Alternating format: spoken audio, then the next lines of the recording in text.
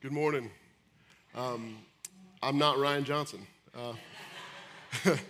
The beautiful thing about a church that continues to grow is even though that my family and I have been here for 7 years, there are a lot of people that probably do not know who I am. And that's okay. My name is Mike McAuliffe. We've been here for almost since day one and just love this church and just excited to be here this morning. I serve here as an elder and also for our missional community. So if you get an email from a Mike about missional communities, hello, that's me. So this morning, as we continue to trek through the Sermon on the Mount, we're actually finishing up with the last beatitude today. And so there's something that happens in movies a lot where something that when somebody says something jarring, all of a sudden there's like this, like, that's my second time trying that, and it was just as terrible as the first service. But the idea being, like that record scratch where there's something that's said so shocking that it creates this record. I'm not going to try it a third time, but this record scratch. And so as we look at this final beatitude, I really almost believe that when Jesus said these words, we go through the beatitudes, but we get to this last one, this becomes the most shocking of what Jesus says. And this is what he says in Matthew 5, verses 10 through 12. Blessed are those who are persecuted for righteousness' sake, for theirs is the kingdom of heaven. Blessed are you when others revile you and persecute you and utter all kinds of evil against you falsely on my account. Rejoice and be glad, for your reward is great in heaven.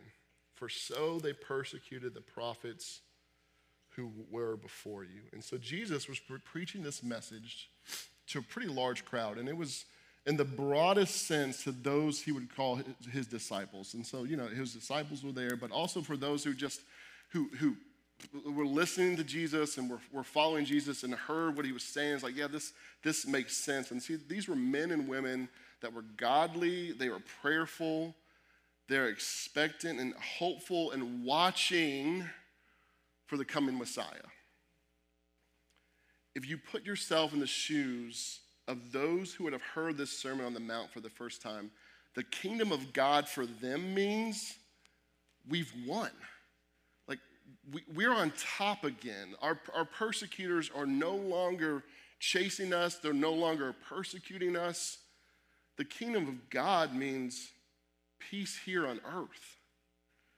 And all of the previous Beatitudes had like a certain logic to them. Like, so righteousness is what we lack. That's where it starts, and we have to come to understand that, to confess it, to acknowledge it, and even feel it. And we have to acknowledge our spiritual poverty, or we'll never come into the kingdom. We'll never see our need for it. You have to mourn your lack of righteousness. You need to come to God meekly. You need to come hungering and thirsting for righteousness that you can't attain, and that you don't have. But for those who come like that, Jesus fills them, Jesus satisfies them, and gives them a righteousness that they cannot earn. But now Jesus is saying that persecution remains in the kingdom, and not only remains, but it gets worse. Like it increases, it intensifies. The followers of Jesus will be mocked, persecuted, subdued, and maligned. And though I don't doubt we disagree with the premise of persecution, let's be honest, this is America, right? We don't see persecution. Persecution is more about church bombings and physical violence, the sort of things that our brothers and sisters in North Africa, in the Middle East, in parts of Asia and Eastern Europe, that's what they face every day. We understand that the Atlanta Braves losing out on the All-Star game is not the same thing on the same scale of what persecution is, right? If persecution means there's a decent chance that I'm going to get murdered or somebody in my family is going to get murdered this month because they're a Christian, then no, we don't deal with persecution. But that's not all what persecution means, and I don't think we can miss this. Like most Greek words, the word translated persecution in our English Bible means this. So diagmos. I'm half Greek and I can barely say, my mom, who would be 100% Greek, would be disappointed how I'm saying it, but diagmos, has a wide semantic range. According to that translation, it means the literal hunt to bring someone down like an animal, like a hunter trying to obliterate their catch. And we see this throughout Scripture. So persecution, where persecution is synonymous with violence. So in Matthew 10, and starting in verse 21, it speaks of family members killing other family members. In Luke 11, it references killing and persecution in the same breath. The entirety of Acts is persecution linked with arrest, murder, and physical violence. But diagmos is not limited to that. And this is what we need to remember. It is not limited to just extreme acts of oppression. Yes, while we are right to downplay American persecution in light of what the rest of the world deals with, Christians deal with, we cannot make this word mean less than it actually is. When we see it in this passage, in Matthew 5:10, Jesus promises, so 5:10, Jesus promises that those who are persecuted for righteousness' sake will be blessed. Then in verse 11, he explains what that actually looks like. So blessed are you when others revile you and persecute you and utter all kinds of evil against you falsely on my account. So those things are connected together. And it's impossible, and the reason that's important is because if you look at verse 12, it says, "For so they persecuted the prophets who were before you." Jesus does not mean in verse 12 that every prophet was killed for persecution. There's a spectrum from what persecution looks like, and it's important for us to know that as we sit here in the US of A. Persecution may be being put to death, yes, but it can also be referred to as hated by all for the sake of the gospel, for the sake of Christ. And I think 2 Timothy puts it really well when it says, all who desire to live a godly life in Christ Jesus will be persecuted. All who desire to live a godly life in Christ Jesus will be persecuted. Emphasis on all. So if we expect persecution only to come in the form of imprisonment or death, we will not know what to think when it comes in the forms of slander and derision, right? While martyrdom is a special category for Christian persecution, persecution is the normal experience for all of us. And that's great to know, but what does it mean for us, right? The answer is everything.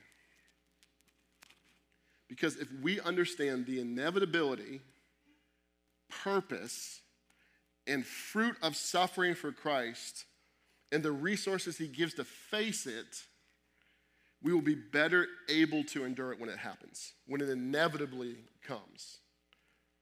Our reward in Christ is so great that even persecution is powerless to take it from us. And that's our big idea this morning. Our reward is so great in Christ that even persecution is powerless to take it from us. And there are reasons for this persecution. There's a proper response to this persecution, and there's rewards to it. And those are our 3 points this morning. There are reasons for persecution. There's a proper response to persecution, and there are rewards for it. And first, the reasons. Let's look at the reasons for blessed persecution, right? And so our passage gives us 2 explicit reasons. In verse 10, it says, for righteousness' sake, that while they are persecuted. And in verse 11, it's on my account. So basically saying, Jesus said, it's on my account in which people are persecuted. And so I want to look at each one of those individually. And the idea for blessed persecution. There's a really key thing we need to know here. It says we are blessed for righteousness' sake, not obnoxiousness' sake. Those are 2 different things, right? So early on with my walk with Christ, I became a believer when I was in high school. And so I had my youth pastor, and this was one of those times where I was just that guy, where it was just, when it came to, I'm going to air quote, sharing my faith, I was just hostile. I thought the louder you are, the more impact it had. So I was talking to one of my friends about Jesus, and I'm just going at this person, and just in the most loving way possible, of course, right? And as I'm saying all these words, and it's having no effect, but instead they're getting angry with me, and I'm like, what's going on? I must be being persecuted right now. And so my youth pastor says, Mike, you're not being persecuted. They weren't rejecting what you were saying. They were rejecting you. You're not being persecuted. You're being a jerk. And it's so true.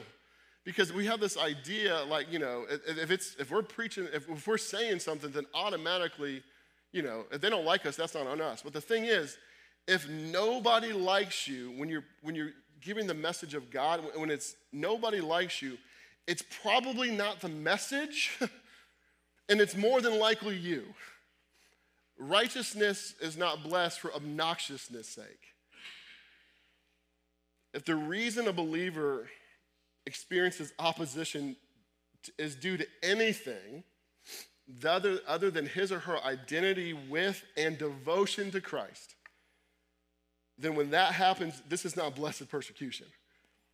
We need to get this right, because this is obviously something that we deal with, because over and over again we see Scripture talk about this very thing, and especially in 1 Peter. So Peter more than once makes the point, don't suffer because you do wrong. Don't think that's about Jesus or being a Christian. If you suffer for wrong, you suffer rightly.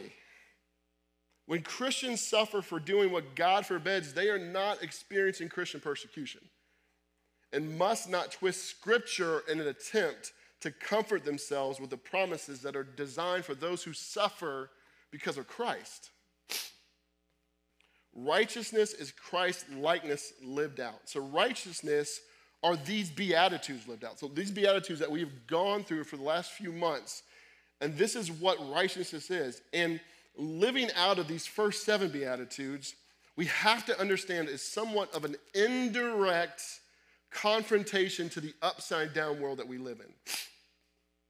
You see, living out spiritual poverty and confessing it as spiritual poverty confronts religious pride. It confronts it by saying, I have no hope but that Jesus would save me.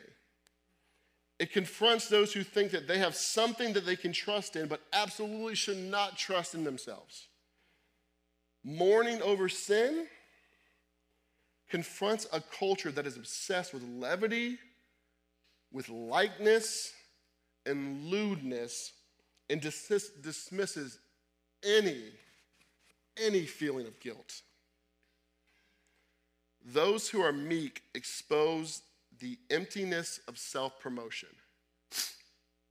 Those who hunger and thirst after righteousness indirectly confront a world around them that hungers and thirsts for anything and everything but God and His righteousness. Showing mercy exposes the absolute brutality and ugliness of the cancel culture we live in right now. You get the point. The Beatitudes indirectly confront those around us, and that's one of the reasons why Christians are persecuted. It's for righteousness' sake. Another reason Christians are persecuted, in verse 11, when Jesus says, on my account, blessed are you when others revile you and persecute you and utter all kinds of evil against you falsely on mine account. And what we see here is blessed persecution always involves a relationship with Jesus. It's this attachment to Jesus that gives our righteousness its distinct character. And so was Jesus reviled, persecuted, and uttered false words against? Of course. And so why do we think that we can proclaim that same message, yet the same outcome won't happen for us? We act like God has promised that if we say the right things and we say it in the right way, in the right attitude, into the right tone, that persecution will just pass us over. But if our first priority is to walk with God, in God's way and believe his word, we will be persecuted.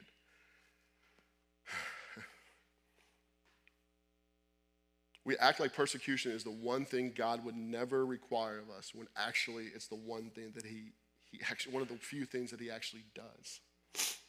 And I think this is where persecution rubs up against us, right, in the U.S. Because it's the most important for us to see that, because most Christians are not going to face a loss of life or even a loss of property. Not yet. But ridicule, being cut off from friends and family, loss of job, missed opportunities, it can be as small as glances or gossip, or as great as a modern day witch hunt. And a few years back, and this is something that I think is incredible, just because I'm a father of a middle school and a elementary schooler, so I'm not there yet. But there's always this large transition in life. I think we all know it, when you go from high school to college, right? Like, so if you parents of anyone that's been to college or so on, there's a huge transition. And one of the things that we as believers, as Christians, we long desperately is for that our kids would own their faith even when they're out of our house. There's something to that. We know there's a transition there. And so there was a college student a couple years ago, this happened a couple years ago, that he wanted to share his faith on his school campus. And so he did that one-on-one. He did that in small groups. And then he wanted to do that in public. And so he started to do that. He found a place on campus where he started to proclaim the gospel in a way that was not harsh, that was not a jerk. He wasn't me. And immediately, like, the college got wind of it, and they shut him down. They said, you can't do this here. And he's like, wait, why not? He said, because you're not in the public speech zone. You're not in the free speech zone. What? Like a free, like this is a public school campus, and there's a free, in the U.S., and there's a free speech zone. And so, so he's like, okay. So this whole process was like to find these two speech zones. And with these speech zones, in order to be able to talk about your free speech in a free speech zone, there's two of these on campus, and they were not open on the weekends. They're only open during the week for about 10% of the time, mostly when kids are in class. So not much freedom. On top of that, if you can see, the school was the size of a football field. The speech zones were the size like of a piece of notebook paper. So to think of it as a football field, then the speech zones, I've seen speech zones a lot right now, the size of a piece of paper. And so the student even went to the administration, got his message approved, was there in the time when he was supposed to be there, and so he showed up on the day of the week that he was able to be there, and as he starts to begin to proclaim the gospel, the campus police officer approaches him and pulled him aside and told him that he had to stop talking. And if he continued, that he could be punished for talking in public, on campus, in the designated speech zone, with a reservation in America. Why? Because somebody complained. And this is, according to the college, what was said. Saying anything that disturbs someone's comfort is considered disorderly conduct. Disturbs someone's comfort. In later court filings, by the way, this went all the way to the Supreme Court. The college insisted that sharing the Christian faith amounts to fighting words because it tends to incite immediate violence. Let me say it again. All who desire to live a godly life in Christ will be persecuted. Like I said, this made it all the way to the Supreme Court. Do you know where this was? This wasn't out west. This wasn't Seattle. This was 1.6 miles away from where you sit right now. Georgia Gwinnett College. Welcome home. And if these are the reasons that we are persecuted, how do we respond? Like, what is the response to that? What I want to do here is talk through the ways that we tend to respond to persecution, and then juxtapose that with how Scripture shows us how to respond. And as I often do when preparing a message, because I don't do this too often, I will text friends, pastors, and ask them a lot of questions about, hey, what would you say here? How would you word this? And so on. And one of the questions I started to pose was, what are some ways that we in the U.S. typically respond to persecution? Like, what are some general ways that we respond to persecution? And in honor of Ryan Johnson, there are two ditches. So some of y'all get that. Some of you haven't been here long enough. You'll catch it real soon. But either there's avoidance, or let me get to it. Let me find it. Where's the word? Oh, compromise. There's the word. Thank you. See, this is a back and forth. Yeah. So how do we compromise? A word that I often hear, and candidly I've used a lot, but will be using it a lot less now after I've studied over this last week, is the word winsome. So which is defined as being attractive or appealing in appearance or character. And winsomeness often is the word that we use to associate how we're supposed to speak to or interact with people. When we're talking about the gospel and sharing the gospel, we're supposed to be winsome in our words, whether it be to believers, non-believers, friends, whoever that may be. That's the posture we're supposed to take as we speak to others. And listen, I don't agree with that in the slightest, because like I said, being a jerk is not the best move. But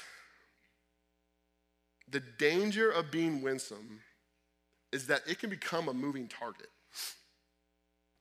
where in order to be attractive and appealing, based on what this says, we have to change the message to be more palpable to the audience. So in other words, if the world hates Christians in our message, then it must be our fault. So that means that we need to change the words in order to adopt the worldly badges of the culture, right? If everyone that we encounter describes us only as winsome, then we are watering down the gospel.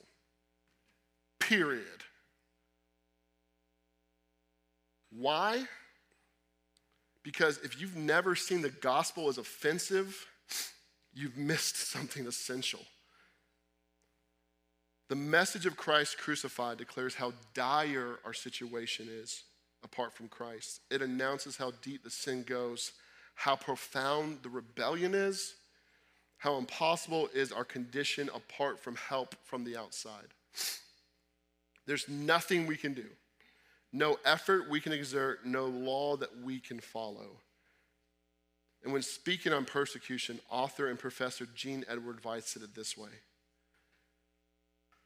one of the greatest paradoxes in Christian history is that the church is most pure in times of cultural hostility, when things are easy and good, and that is when the church most often goes astray. When Christianity seems identical with the culture, and even when the church seems to be enjoying its greatest earthly success, then it is weakest. Conversely, when the church encounters hardship, persecution, and suffering, then it is closest to the crucified Lord. Then there are fewer hypocrites and nominal believers among its members, and then the faith of Christians burn most intensely. Is the gospel that you and I preach, in our words, in our actions, is that identical with the culture?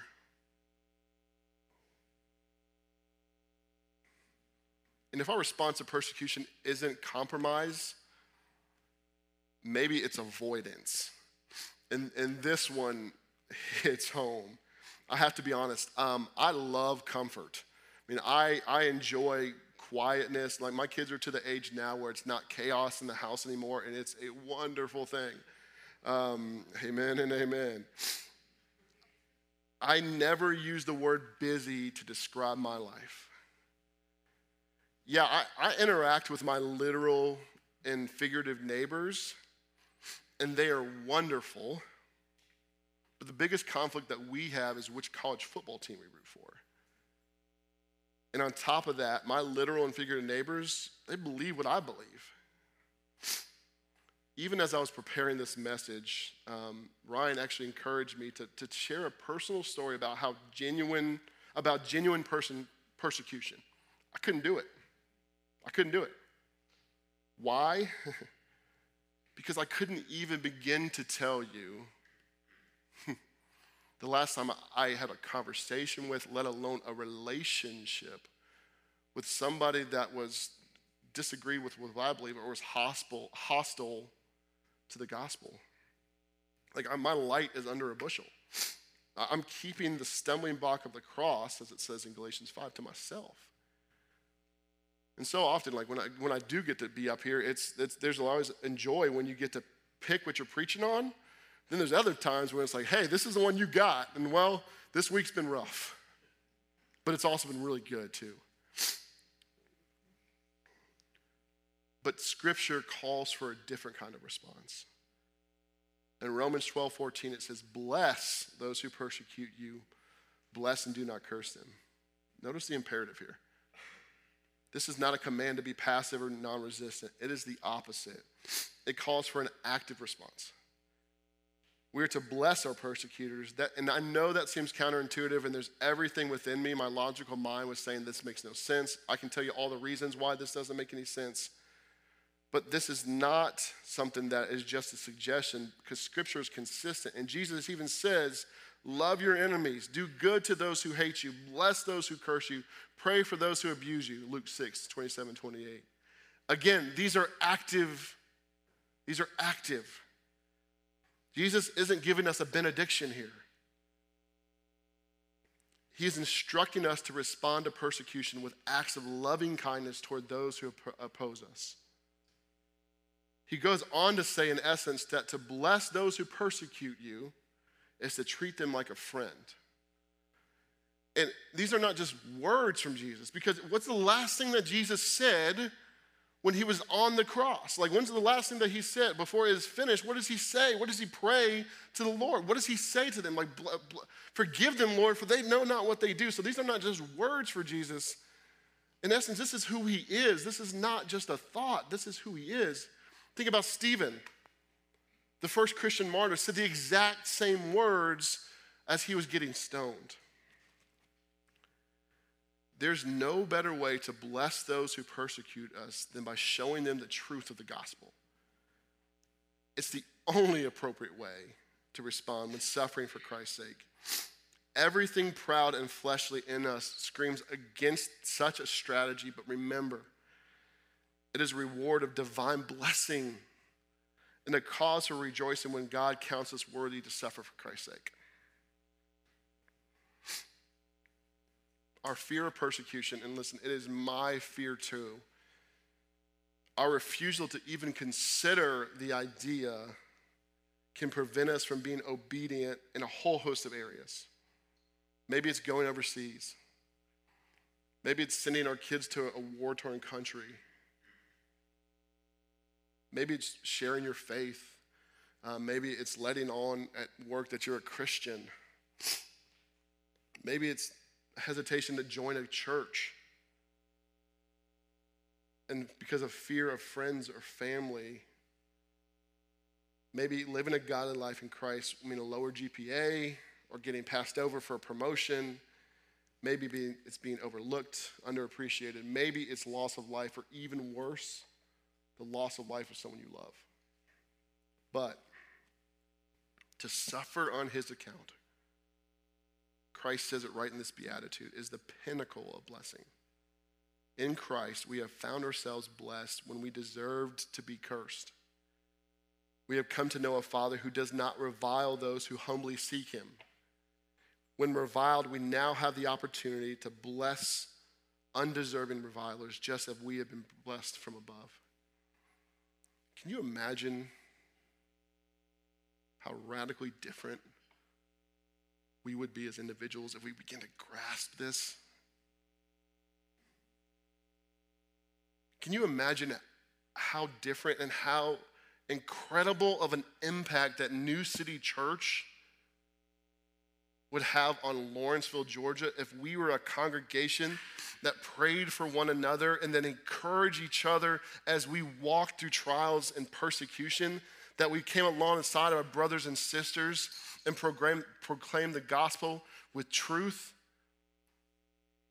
Can you imagine how different New City Church and how different we would be as a church, and what would it mean for the community that we all live in?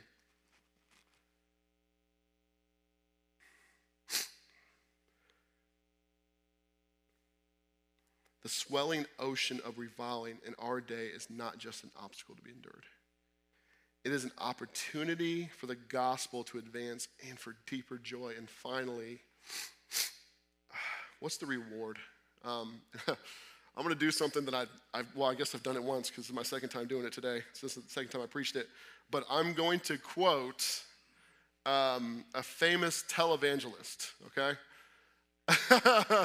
This is like, I'm sure the first time I said it, like, wait, I guess this is my last time preaching. See y'all later. I won't say his name. I will say, however, I'm jealous of his hair. That's all I'm saying. And he said something about blessing, and it was one of the few times I'm like, amen, brother. Like, I agree with you, absolutely. And this is what he said about blessing. And once I tried to do an accent of the voice last, I'm not even going to attempt that this time, okay? This is what he said. Chase God, and his blessings will chase you. Chase God, and his blessings will chase you. I'm telling you, that is t-shirt worthy. Like, you could put that on a t-shirt and sell it. That's a new fundraiser. There we go. Well, for the cakes that we're doing, the cake auction, we'll put that on there. That's the highest bidder. I'm calling it now. The only problem is I agree with this guy's premise, but the application, no. Because for him, those blessings come in line with multiple homes, a private jet, a lot of tax-free cash, a fleet of cars. These are the blessings that he would associate with you chasing God. However, if you see what we've been talking about, yes, you will be blessed. Absolutely, that is a promise that if you chase God, you will be blessed. But what does it look like in Scripture? Our blessings are never connected to material things. It's a deeper relationship with Jesus. It's a deeper relationship with God. That's a little bit harder to put on a t-shirt, though. So what does the reward look like? I don't know. I can't describe it, because we even see in these words that Matthew 10 through 12 talk about. He talks about this blessing in heaven. It's really hard to describe heaven, isn't it? Part of me is thinking, as long as I'm there, I'm okay. But at the same time, Jesus is saying so much more, and maybe our capacity to love others will increase as we love Jesus more. Maybe that's it. Whatever it entails, it will be marvelous and glorifying to God, because, even the words of Jesus, like, hey, you're going to have this great blessing. What is it? I don't know, but you know it's going to be incredible. And that's what we're called to do, is lay up our treasures in heaven and not here. So the reward for persecution is not happening now. Enduring persecution for the sake of our Savior will be rewarded. And that will be way beyond anything that we could ever receive here. We will find that the price of persecution, of enduring persecution here, is minuscule compared to the weight of glory that awaits for us on the other side of heaven. Let me finish with this verse. 2 Corinthians 4. For this light and momentary affliction is preparing us for an eternal weight of glory beyond all comparison. As we look not to the things that are seen, but to the things that are unseen. For the things that are seen are transient, but the things that are unseen, persecution, enduring persecution, are eternal. As we stand for Christ in truth, we can expect persecution. And in persecution of our faith will be strengthened even as we face it with joy and gladness. And this is what God does for us. Let's pray. Heavenly Father, may we be a people and may we be a church that does not avoid